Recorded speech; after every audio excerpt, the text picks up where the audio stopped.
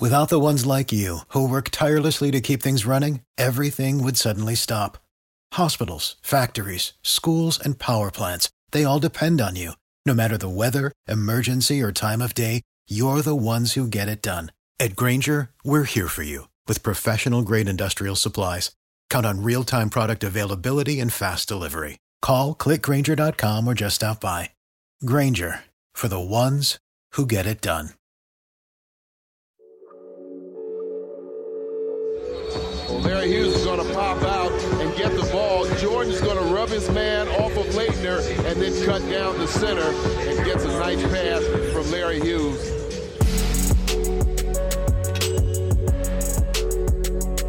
Long rebound, Hughes. Fake, jumper is good. Give it to me, Larry. Give it to me, Larry Hughes. Just want to talk to you about our sponsor, BetOnline. The month of June is heating up with tons of exciting sports action, and BetOnline is where you can find it. From basketball and hockey playoffs to baseball's marquee matchups, including prop bets and futures. I wonder if you can even place a bet perhaps on who's the next coach of the Wizards. That might be an interesting one. But BetOnline has all the latest odds, news, and information for all of your online sports betting needs. Visit the website today or use your mobile device to join and receive your 50% welcome bonus on your first deposit. So before the next tip-off, face-off, or first pitch, head on over to BetOnline and start playing today. BetOnline, your online sportsbook experts. And now let's start the show. Welcome into this week's Believe in Wizards. As always, I'm Matt. He's Larry. We're finally back in the same room here. Got our vacations out of the way, ready to talk a little bit of Wizards basketball again. Larry, the big thing on every fan's mind, I think, is who will be the coach of the Washington Wizards next year? It's reported that Sam Cassell interviewed this past Tuesday. Wes Unseld Jr. interviewed Thursday. Some of the other names they've talked to, former Heat point guard Chris Quinn, I guess, who's been an assistant coach with them for a while. Ronald Nored, who college basketball fans remember probably as the Butler point guard when those Gordon Hayward teams made their run. Let's see, a couple other names. Willie Green, former 76er, a couple other NBA teams. Chris Fleming, an assistant coach with the Chicago Bulls, who also coaches the German national team. Scott Morrison, just most recently a Celtics assistant coach. Larry, any of those names that really stand out to you from that list? No, I think really for me, the names are the names. It's the information that's going to come with those guys. Okay. It's, understanding, we talk about how important or how unimportant a coach is with professional players, but I think it's very important because once you get down the line and you see when we get to the playoffs, how important strategy is. So those names are good names, I think. But for me, it's more, understanding, the ins and outs of coach versus quote unquote the name of who you're trying to bring in. I think it's very important that you get a person that has this foresight of where the game's going. With that, though, I thought one of the interesting things, Tommy Shepard said that they intended to have a long list of candidates and sort of do all their due diligence and bring everybody in. That seems a little less common to me for an NBA team to interview like 9, 10, 12 guys. Is that just something that maybe is sort of less like obvious to fans and this is typical for teams to bring in that many people, or do you think this is a little unconventional? No, I think there's a lot of talent out there, and I think it's good to do your due diligence early on. You're in the process of bringing in, that number of guys is not necessarily alarming to me because of, everything that's pretty much been surrounding, the head coaching positions. So I think these guys want to make sure that they do everything that they can to get the right person. Obviously, things happen once someone gets the job, but it doesn't really alarm me that they're bringing in that number of candidates because there's some talented guys out there and females for that matter. There's some talented people. So I think that they should look at all those opportunities for sure. And they have time. That was the next thing I was going to ask you about. Becky Hammon is one of the names that I thought we would hear mentioned as a candidate for this job, but we have not thus far. How would that have gone over in your day? Like, would you think guys would have been receptive to a female head coach 10, 15 years ago? No, I don't think so. I don't think so. Not that it was any real slight towards a female coach. It just wasn't, it wasn't in the media. It wasn't in the space as much. I don't know if females were looking at those opportunities as strong as they're looking at these opportunities now to actually coach men. But the world is different, and these opportunities, everything is evolving around us. And there's no reason why a female can't give her information, her knowledge to a group of men. And for me, I run an elite camp here in St. Louis. And obviously we weren't doing anything last year because of the pandemic.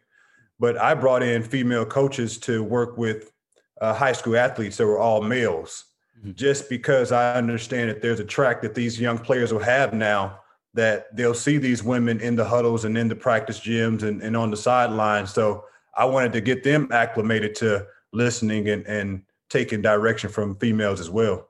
At our high school specifically, the women's team was dominant and the men's team wasn't particularly good. And they were always much more fundamentally sound than any of the guys on the men's team. So I think there's, if you know basketball, and hopefully we're, like you said, in an era where that won't matter. But, given that, I am a little surprised that we haven't heard that name. Another name that we talked about earlier on the show was Darvin Ham, assistant coach for the Milwaukee Bucks.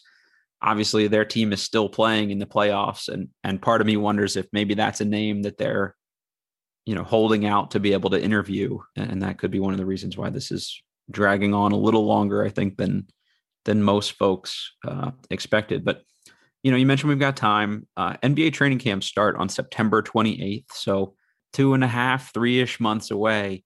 At what point does that start to hurt the team, Larry? Like, is there a point in the summer where they really need to have somebody installed to be, set up for next year?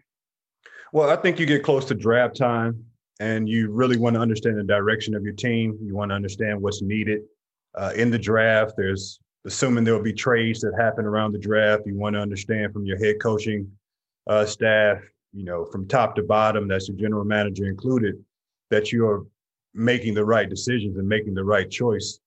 You just don't. It's an odd situation when we have a player that the coach is not necessarily interested in coaching, and that completely happens in the NBA. So anytime you get a chance to line those things up, you want to do your best job to line those things up. So having a coach in place leading up to your draft process, I think is important. I couldn't agree with you more. You hear a couple examples every year of a coaching staff or the analytics guys being split on which team the player should draft. And then shockingly, that rookie gets very little run in his first year under that head coach. And I think we've seen that in Washington a couple times. So I'm with you. I think 2 weeks from now, if we still don't have a coach, I think I might start to get a little antsy about it. Apparently, one of the first things that Nate McMillan did when he was promoted to head coach in Atlanta was sit Trae Young down and just say, look, you can no longer play the way you've been playing. Like, you can't hunt assists. You at least have to feign effort defensively. I'm not asking you to lock anyone down, but you have to do something and try to get steals, whatever it is. And it seems like that's really worked, Larry. Does that only work because he's still young and impressionable and doesn't have a ton of leverage? Or, if the right coach has the right message, can he do that with sort of any player? I think it's the right coach with the right message, with the right support behind him. And that's not only, the front office, but also the players.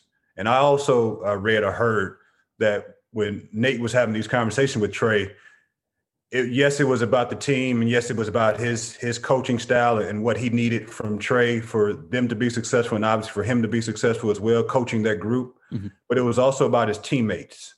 Mm-hmm. And I know that there was a couple clips that he showed, Trae, where he was shooting the 35-footer, early in the shot clock, and he said, "Hey, look at the reaction of your teammates."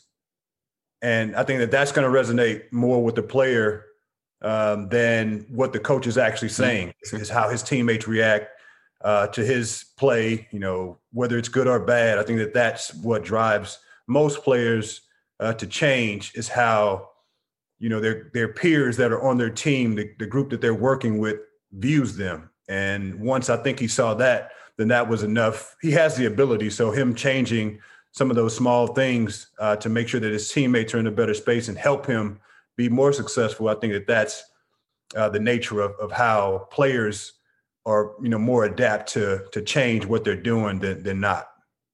I think there's some parallels here to our current situation in DC, and some fans will say, how can a player be selfish if he's near the top in the league in assists or average double-digit assists? But sometimes that's holding the ball too long, and rather than advancing it or going for the hockey assist and trying to get that assist yourself. So you're actually passing the ball, but doing it in sort of a selfish way.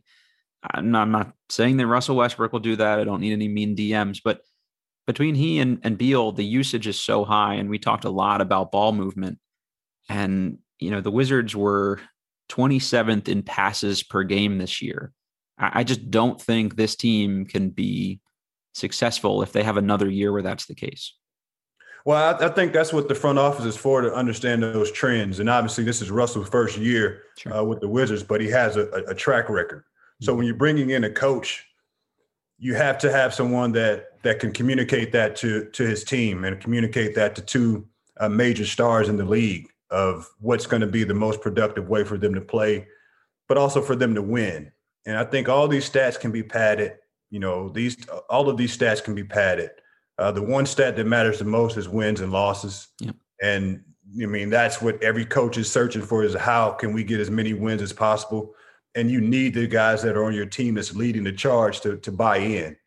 And I think that is a real conversation that the next coach is going to have when you look at, the number of assists and the number of passes and the usage rate and just the style of play overall. I think that there's going to be things that need, there's going to be conversations that need to be had about, the style of play in order to get everybody involved, but also maximize the talent that you're putting out there on the court every night.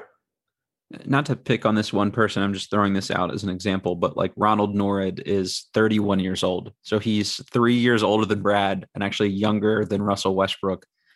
How hard is it for someone like that as a first-year head coach to come in and try to reach these guys that are on Hall of Fame tracks? It's about his personality. It's about his personality and his ability to connect with people. The age is something that, it is what it is.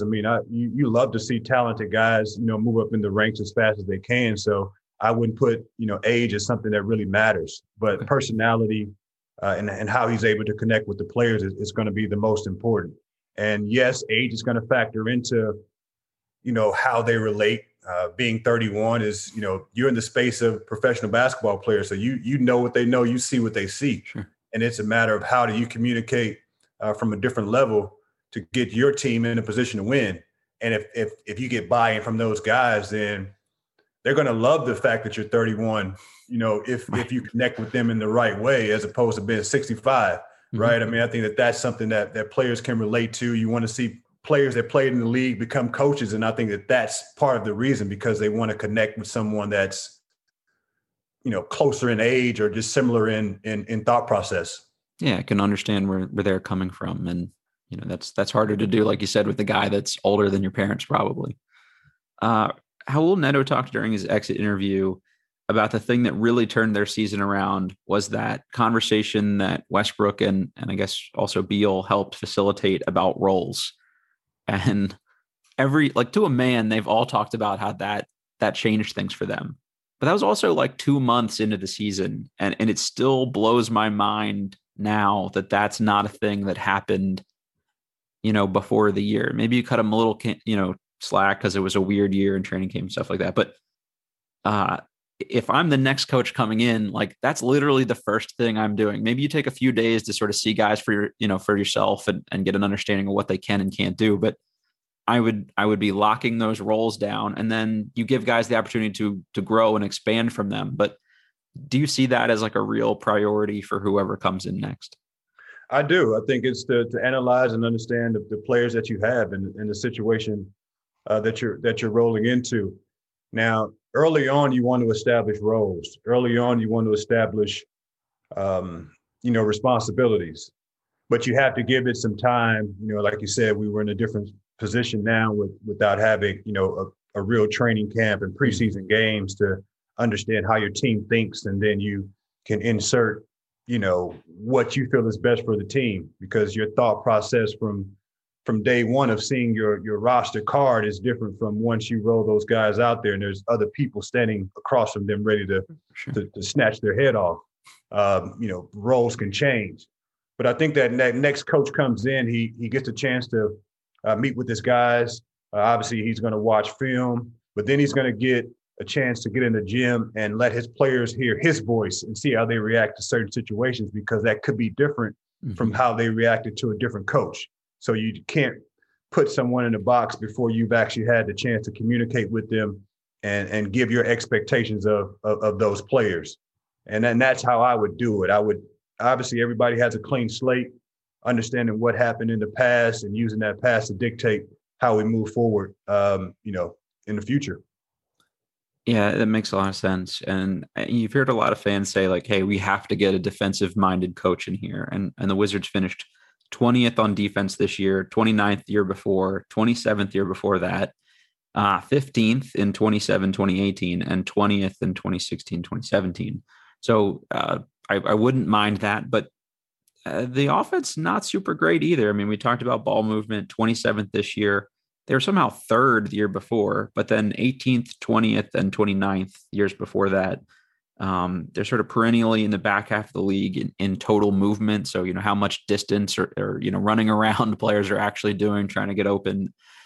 So I think, honestly, just a coach that has a better offensive system for these guys, sort of a more modern approach, is equally as important. How hard is it, Larry, to find, like, you hear that this guy is a defensive-minded coach, or Wes Unseld focuses on defense or whatever. How hard is it to get a guy that sort of is strong on both ends, or is that what your assistants are for? Well, I think it's an offensive game.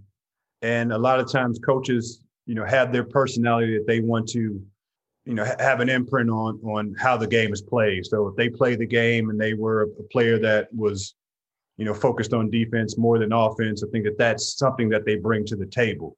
But this is an offensive game. And I think we talked about this really from day one, is after watching the team play a few times, is their offense really dictates their defense. Yeah. And the amount of bad shots that they take, the amount of just bad possessions that they have, put them at a disadvantage on the defensive end. And we just talked about it with Trey in Atlanta, when you talk about, his teammates watching him shoot a 35-footer and, how it deflates them and their reaction to those shots. I think that happens with the Wizards. Is they're having bad offense and they're not excited to play defense.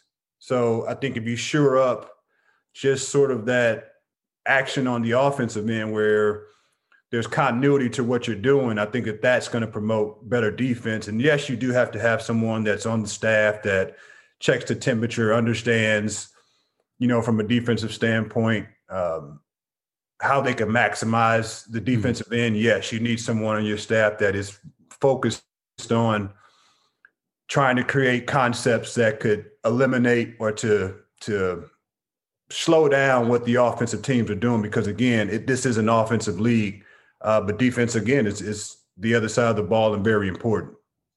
It just seems like defense at this point is like, can you make them slightly uncomfortable a couple times throughout the game, and that seems to be what these better teams are able to lock in and do. I'm usually not the most optimistic Wizards fan, so I'm going to go out of my lane here a little bit. Let's say they have the best possible offseason. They get the right coach. Beal adds some playmaking to his game. Russ, locks down on the free throw shooting. Denny takes a jump. Rui takes a jump. And, their draft pick works out really well. And Tommy Shepard finds some diamonds in the rough. What's the ceiling for this team if everything sort of goes perfectly? Because I asked this specifically because Chris Bosh said on The Jump, I want to say yesterday, that this Wizards team should be able to compete for championships with Russell Westbrook and Bradley Beal. And I just don't see that with the crew that they have around them. And part of that is on the way they play as well. But again, if everything goes perfectly, do you see this team having any chance of even making like an Eastern Conference Finals? Well, I think right now, obviously, once you start the season out, championship is the goal. That's on our wall, where we are chasing the championship. But as a as a commentator or a media guy, coming from Chris Bosh, I think I don't see that happening. I don't see that that's necessarily in next year's future as far as to competing for a championship, setting the building blocks, putting the pieces in place to, again, make the playoffs and compete in the playoffs. I think that that's a good starting block. And as far as where we would want to see the team next year, I think you're fighting in that mid position, like your 5 and your 6. Mm-hmm.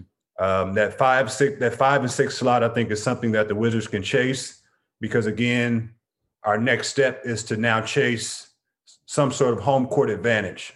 And then that's going to push us up to, 4, to the top, 1 through 4 positions. And I think that that's a good track to take if you're talking about 1 or 2. I like to say 3-year plan is to, in 3 years, have the ability to have that home court spot is what I would be shooting for.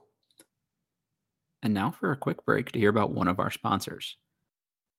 I've been trying to eat a little less red meat these days, so when I do eat something, I want it to be really good. And Moink meat is delicious. I love it, and you will too. So get Moink right now.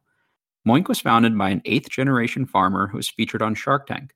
Host Kevin O'Leary said it's the best bacon he's ever tasted, and I agree. And Jamie Siminoff, creator of the Ring doorbell, invested in Moink. So why did just 4 companies control 80% of the U.S. meat industry? Because big food crushes the little guy, and you can help change that with moinkbox.com. Join the Moink movement today. Go to moinkbox.com/believe, BLEAV, right now, and listeners to this show get free bacon for a year with every box ordered. That's 1 year of the best bacon you'll ever taste, but for a limited time. Spelled Moink, MOINK, box.com/believe, BLEAV. That's moinkbox.com/believe. You won't regret it. And now back to the show. If you've got a team that seems very capable, at least on paper, of making like the second round of the playoffs, you get a good matchup. Unfortunately, guys get injured. We've seen that a lot this year. Like teams make moves. So I don't think like a playoff run is sort of off the table, but I wouldn't just be able to look at this team and say like that is a championship contender unless they got like extremely lucky somehow this offseason. Yeah, there's just too much that you need to see from an player acquisition standpoint, how, the players that are on the roster are going to be used with the new coach. I mean, that comment is almost outlandish, especially saying that yesterday. I just got to think that that's a guy that didn't watch a lot of Wizards basketball this year and it just says like, oh, look how much Beal scored and Russ had triple doubles. So they've got to be good. Well, yeah, I think the greatness is there. I mean, when you talk about a guy, leading the league and scoring for a majority of the year, and then you got a guy that's averaging a triple double. I mean, the greatness is there. So when you talk about the Wizards and you talk about, those two players, I mean, that speaks of greatness, but I don't think that speaks of a championship. Yeah, exactly. Just speaking of Brad, he made 3rd team All-NBA this year.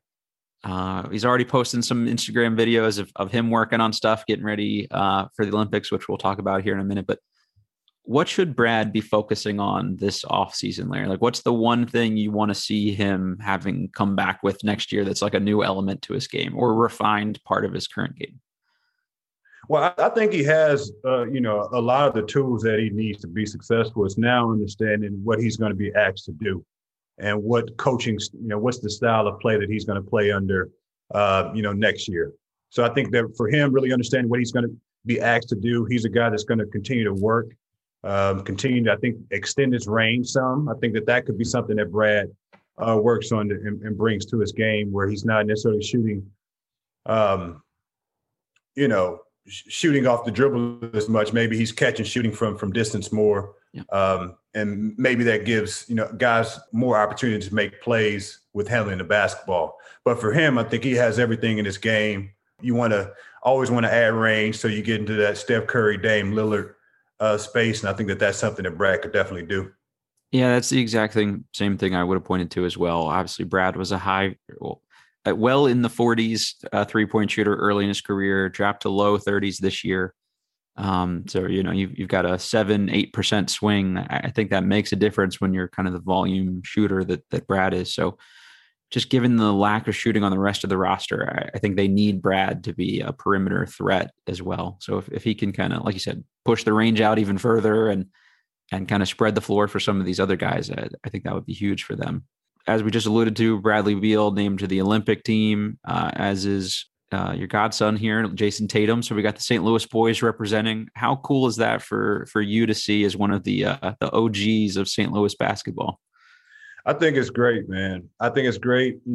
Obviously those guys have been in the USA basketball system for a while, and to have the ability to go and play in the Olympics, that's something that's going to live in history. Obviously their NBA careers and things that they're doing now is definitely going to be in the history books. But this is a world sport. I mean, this is a world event where the best of the best are at, and they've been selected to go and represent their country.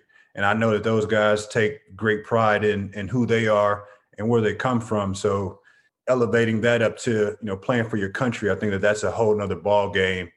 I'm definitely happy and proud for those guys. Don't have enough words to pass along to those guys because I know how hard they work, but just extremely proud that they can go out, not only represent themselves, their families, but also represent the city of St. Louis. And those guys come from the same high school. So, St. Louis is doing something right somewhere.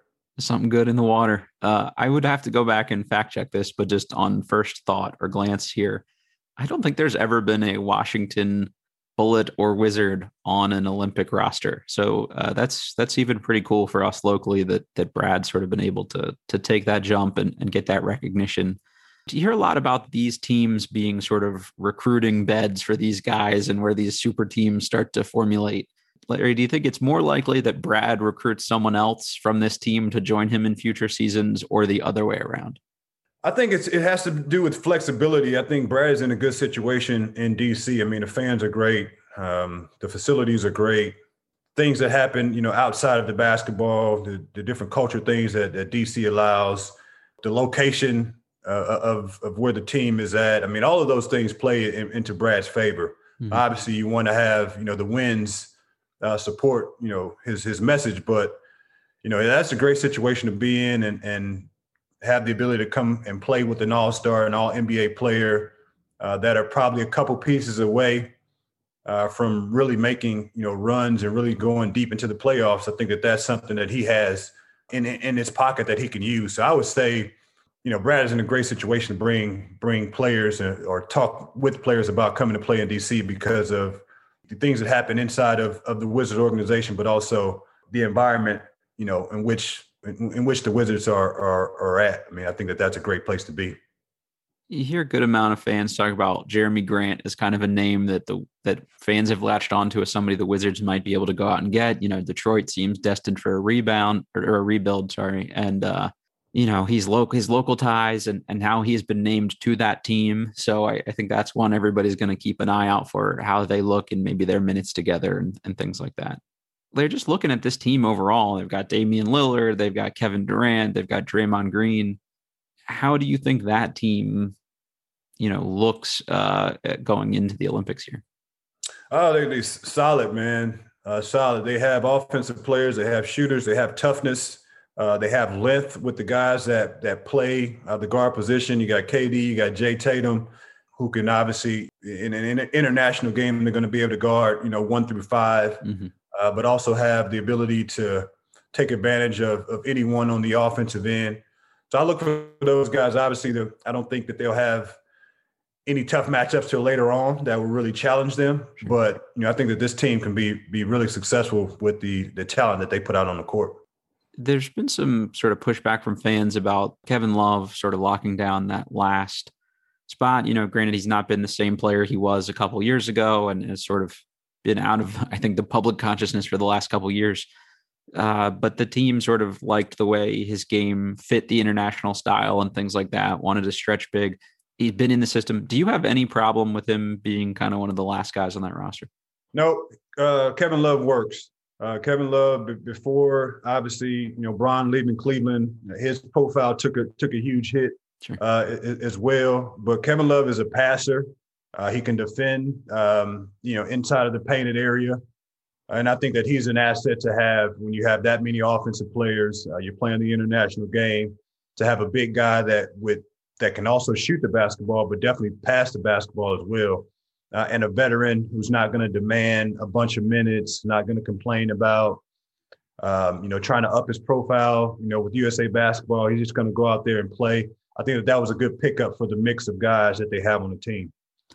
I think there's always one or two guys every year too that's not necessarily the best player, but he just sort of fills a particular role. Like you see Tayshaun Prince has made a team, in past years and things like that. And I don't think anyone would have said he was a top 10 player in the league. So I don't really see that as being an issue. There's probably worse things that we could all get fired up about, but go ahead. Yeah, we don't call them the dream team anymore, right? Right. So it is an actual collection of players that kind of fit together. Mm-hmm. So it's not necessarily that sort of situation like it was before, like where you had to have, every top player in his position, go and play in the Olympics. It's a little different situation now.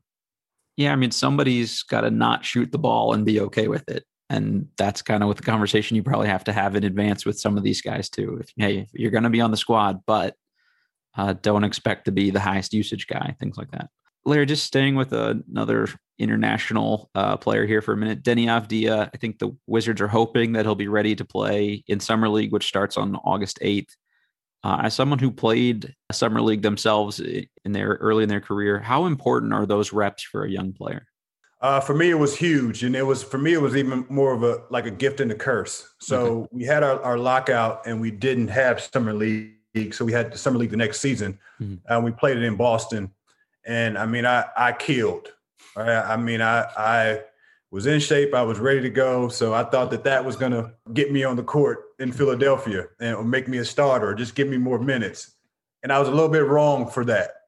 But the experience of Summer League, it allowed me again to understand that I can play in the NBA under NBA rules against other NBA players or prospects that was coming up. And again, it just gave me an opportunity, being a guy, new into the league, to go and ours was in Boston. So travel to Boston and stay in a hotel and kind of start to go through that process of learning what the NBA life is about, because I didn't have that my first year in the league because of the lockout. So playing in the Summer League, man, it was great for me. It did wonders for me. Gave me a ton of confidence to take it back to the other guys to show what I can do, and had a very great, very good experience, with Summer League.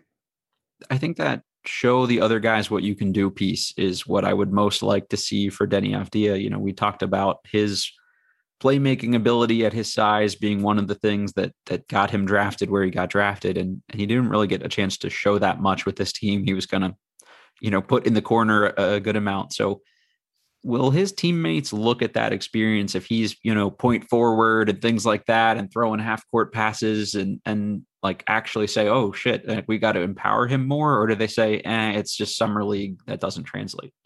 No, I think you have to respect that. I think you have to respect that if a guy is going out and he's actually, making plays and showing that he can compete. I think that's what the veterans, I think that it's their job to make sure that he comes back and understands that he should try to do those things within the veteran camp or within, the regular team. For me, it's like if you go out and you compete, and there's a pecking order within the NBA, there's a pecking order within your team. So there's just different responsibilities for every team. So when you're in the practice gym or when you're in Summer League, it's a matter of going out and showing how good you are. It's not, if there's a guy or teammate that's getting more minutes, it's not necessarily going out to show how bad that player is or what you can do to that player. I think it's the player's job to show how good they are. And then that's how I feel players respect a guy's work and what he's doing when that player goes out to their main goal is to show you how good that they are. It has nothing to do with anybody else on the team. It's them going out, showing how good that they are. I think that translates better to the team environment than anything else. Yeah, it makes a lot of sense. I'd also like to see Cassius Winston get some minutes. We didn't really get a good look at him this year, I don't think. And most likely you're not going to have both Ish Smith and Raul Neto back. You might realistically not have either of them back, depending on how this sort of offseason plays out. So there might be an opportunity there for Cassius Winston to show he's made some strides in his game and actually, be that third point guard next year. So hopefully he's ready to go. Keeping with younger players, and they'll have someone else of note on that summer league team with their 15th pick in the draft, assuming they don't trade it. The draft combine was held recently. First question, did you participate in the combine while you were there? And then if so, what's that experience like? Yeah, well, the combine for me, it wasn't. I didn't play at the combine. I'm not even sure if that was a thing. Just the testing and stuff. Yeah, but I did go through the testing in Chicago, and the killer for me was the dreaded treadmill test. We spent weeks and weeks preparing for. What's the treadmill test? Well, you get on the treadmill and you basically stay on there as long as you can. Oh, geez. Okay. You stay on there as long as you can. It's to test your endurance, but also test how fast you can get your heart rate back down to to baseline. And I think that was something that was really, really important. Back then, for whatever reason, it was very important to see how fast your heart rate got back down to whatever level that it was before you started. But that experience for me was fun. I mean, I was able to go and get tested. I was able to see these players that were supposed to be top guys. I mean, they were all at the combine. I mean, I was a freshman from St. Louis University, and you had guys from, Michigan and UCLA and Arizona. So for me, I was just throwing myself in that hat and had a really good experience just going through that process. As an athletic guy too, you were probably coming in there feeling pretty good about your ability to do well in a lot of that testing, I would imagine. Oh yeah, because I worked at it. Obviously having a good agent and understanding what the process is, having an agent that can call and understand what the testing is, how many minutes this lasts, or what are you guys looking for, with this test or with that test, and really just preparing, taking little quizzes up until it was time to really go to the combine and be ready and prepared for it. But I felt like I did a really good job of just being in shape and understanding what I was there and what I was meant to do. And, ended up the 8th pick. So I didn't turn too many heads away, once I got to the combine. I would say it worked out pretty well. How much of that process was interview based back then? Did they do team interviews there yet? No, Joe. I don't remember doing any sort of team interviews or meeting with any teams. I think it was just really more NBA staff and testing and doctors of understanding X-rays from being in college and seeing what sort of injuries that you had and where they can kind of pick and poke at you. But I don't remember any sort of team interviews. We'll do some more detailed draft coverage over the next month here, but any name specifically, Larry, or position or anything like that sort of caught your eye through all this stuff that's getting thrown out post-combine and things like that? Not really. The combine, how it's done now is it's really stagnant, or it's really just choppy. So it's kind of tough to follow. The players that are considered, first round picks or second round picks. There's a lot of players that are dumped into this fold. I think it's like 400 players for like 60 spots or something crazy like that. So it's hard to really identify those players that are going to be the best fit. I mean, you can go with names, you can go with universities, but if I'm a scout and I'm working for an organization, I'm really looking for what people aren't looking for. Yep. There's a lot of talent. I think wings, guys that are in that 6'7", 6'10" space that can handle the basketball, shoot the basketball, may not be from one of the prominent universities, but has game and has skill to compete. So those are the players that I would start to identify, and over the next week or so, I'll kind of start to look at where guys have kind of filtered in, or guys that have dropped off due to going back to school and not staying in the draft. And then I'll have some better answers for you as far as to players that are in the lights, but players that I think that are outside of the lights that would make a huge difference. Yeah, that'd be awesome. The one I heard that I kind of liked was Yves Pons from Tennessee. Not much of a shooter or really a scorer in his college career, but just like a big physical wing that would add some instant toughness. I think, like he's got like a grown man body already. Like, I don't think you'd need him to put on 25 pounds to be able to play. And he's a guy that might not get drafted. So I thought that was interesting that the Wizards are already talking to players like that. And I think that sounds like they're trying to do exactly what you're recommending there.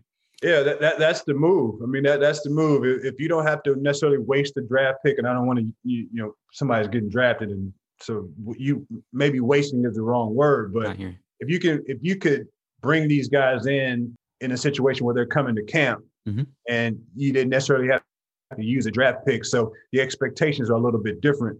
The mentality is a little bit different. I think that you can gain some traction that way too. Wizards also do not have a second round pick this year. They could always trade back into the second round or buy a second round pick, I guess. But I think finding somebody on the fringes or the margins like that is going to be really important. And this seems like a good draft to do that. Larry, when you were in DC, were there any guys that were your rookies that you mentored? I can't remember if I've asked you this or not. I had Juan Dixon, Steve Blake. These were all guys that came in. My year, Jarvis. I think Jarvis was a rookie. I think Jarvis was a rookie. While I was there, yeah. But these guys were coming in, and the two Maryland guys came in and had a really good understanding of what it takes to be a professional. And then it was just like talking to those guys about the lifestyle of the NBA. That's cool. All the Terps fans out there listening, I'm sure that was a nice moment there. All right, Larry, I think that was the majority of stuff I had for you here today. Anything you want to touch on? Any NBA Finals predictions before we get out of here? No, I think the NBA Finals, hopefully, you got the bodies that you need to have a good series. You definitely want to have health. I think the competition within, the playoffs this year, obviously there was some sweeps and there was some 4-1s. But overall, the playoffs have been, a joy to watch. And I've found myself, even watching some of the West Coast games when I'm usually, tapping out, first quarter or definitely before halftime. But the competition is so high, man, that I'm tuned in and locked in. So just shout out to these guys, man, for continuing to fight through, the COVID situation, to fight through injuries and all of that stuff, to give out and put out a good product that we can all talk about, we can all follow, we can all be, the Monday morning quarterbacks, for the NBA playoffs, man. It's been great to watch.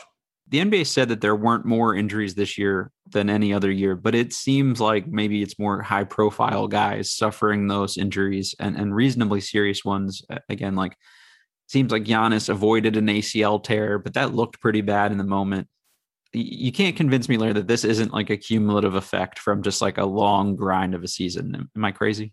No, it is. I mean, it is. You think even when guys get injured and during the old regular days, you had days in between games. So now guys are getting injured with a sprained ankle. They missed 6 games. Yeah. It's because the games that they were coming so fast that you just missed those games because they were coming so fast. And then your recovery time to get back out on the court is different because the games are coming so fast. And if you don't push your recovery, then you're going to miss even more games. So I think it's a revolving door sort of thing. I mean, it's happening because it's happening. These injuries are happening because the games are coming so fast and the season was condensed and there's not a lot of time for these guys to recover from the night before, but also B, recover from anything that's bothering them, injury related. I don't know about you, but I just needed a little bit of time to recover after covering the regular season. So I can't imagine how these guys are doing it, grinding out there every night. As always, folks, rate, review, subscribe, all that good stuff. Send us your questions, anything you want us to talk about over the next couple of weeks, and we will make sure to cover that.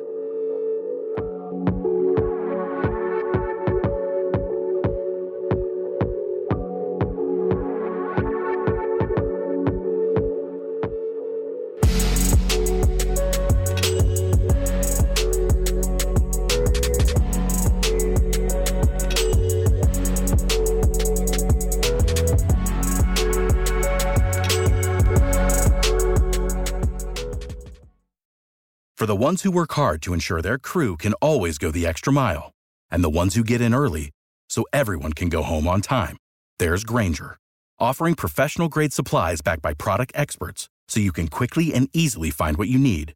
Plus, you can count on access to a committed team ready to go the extra mile for you.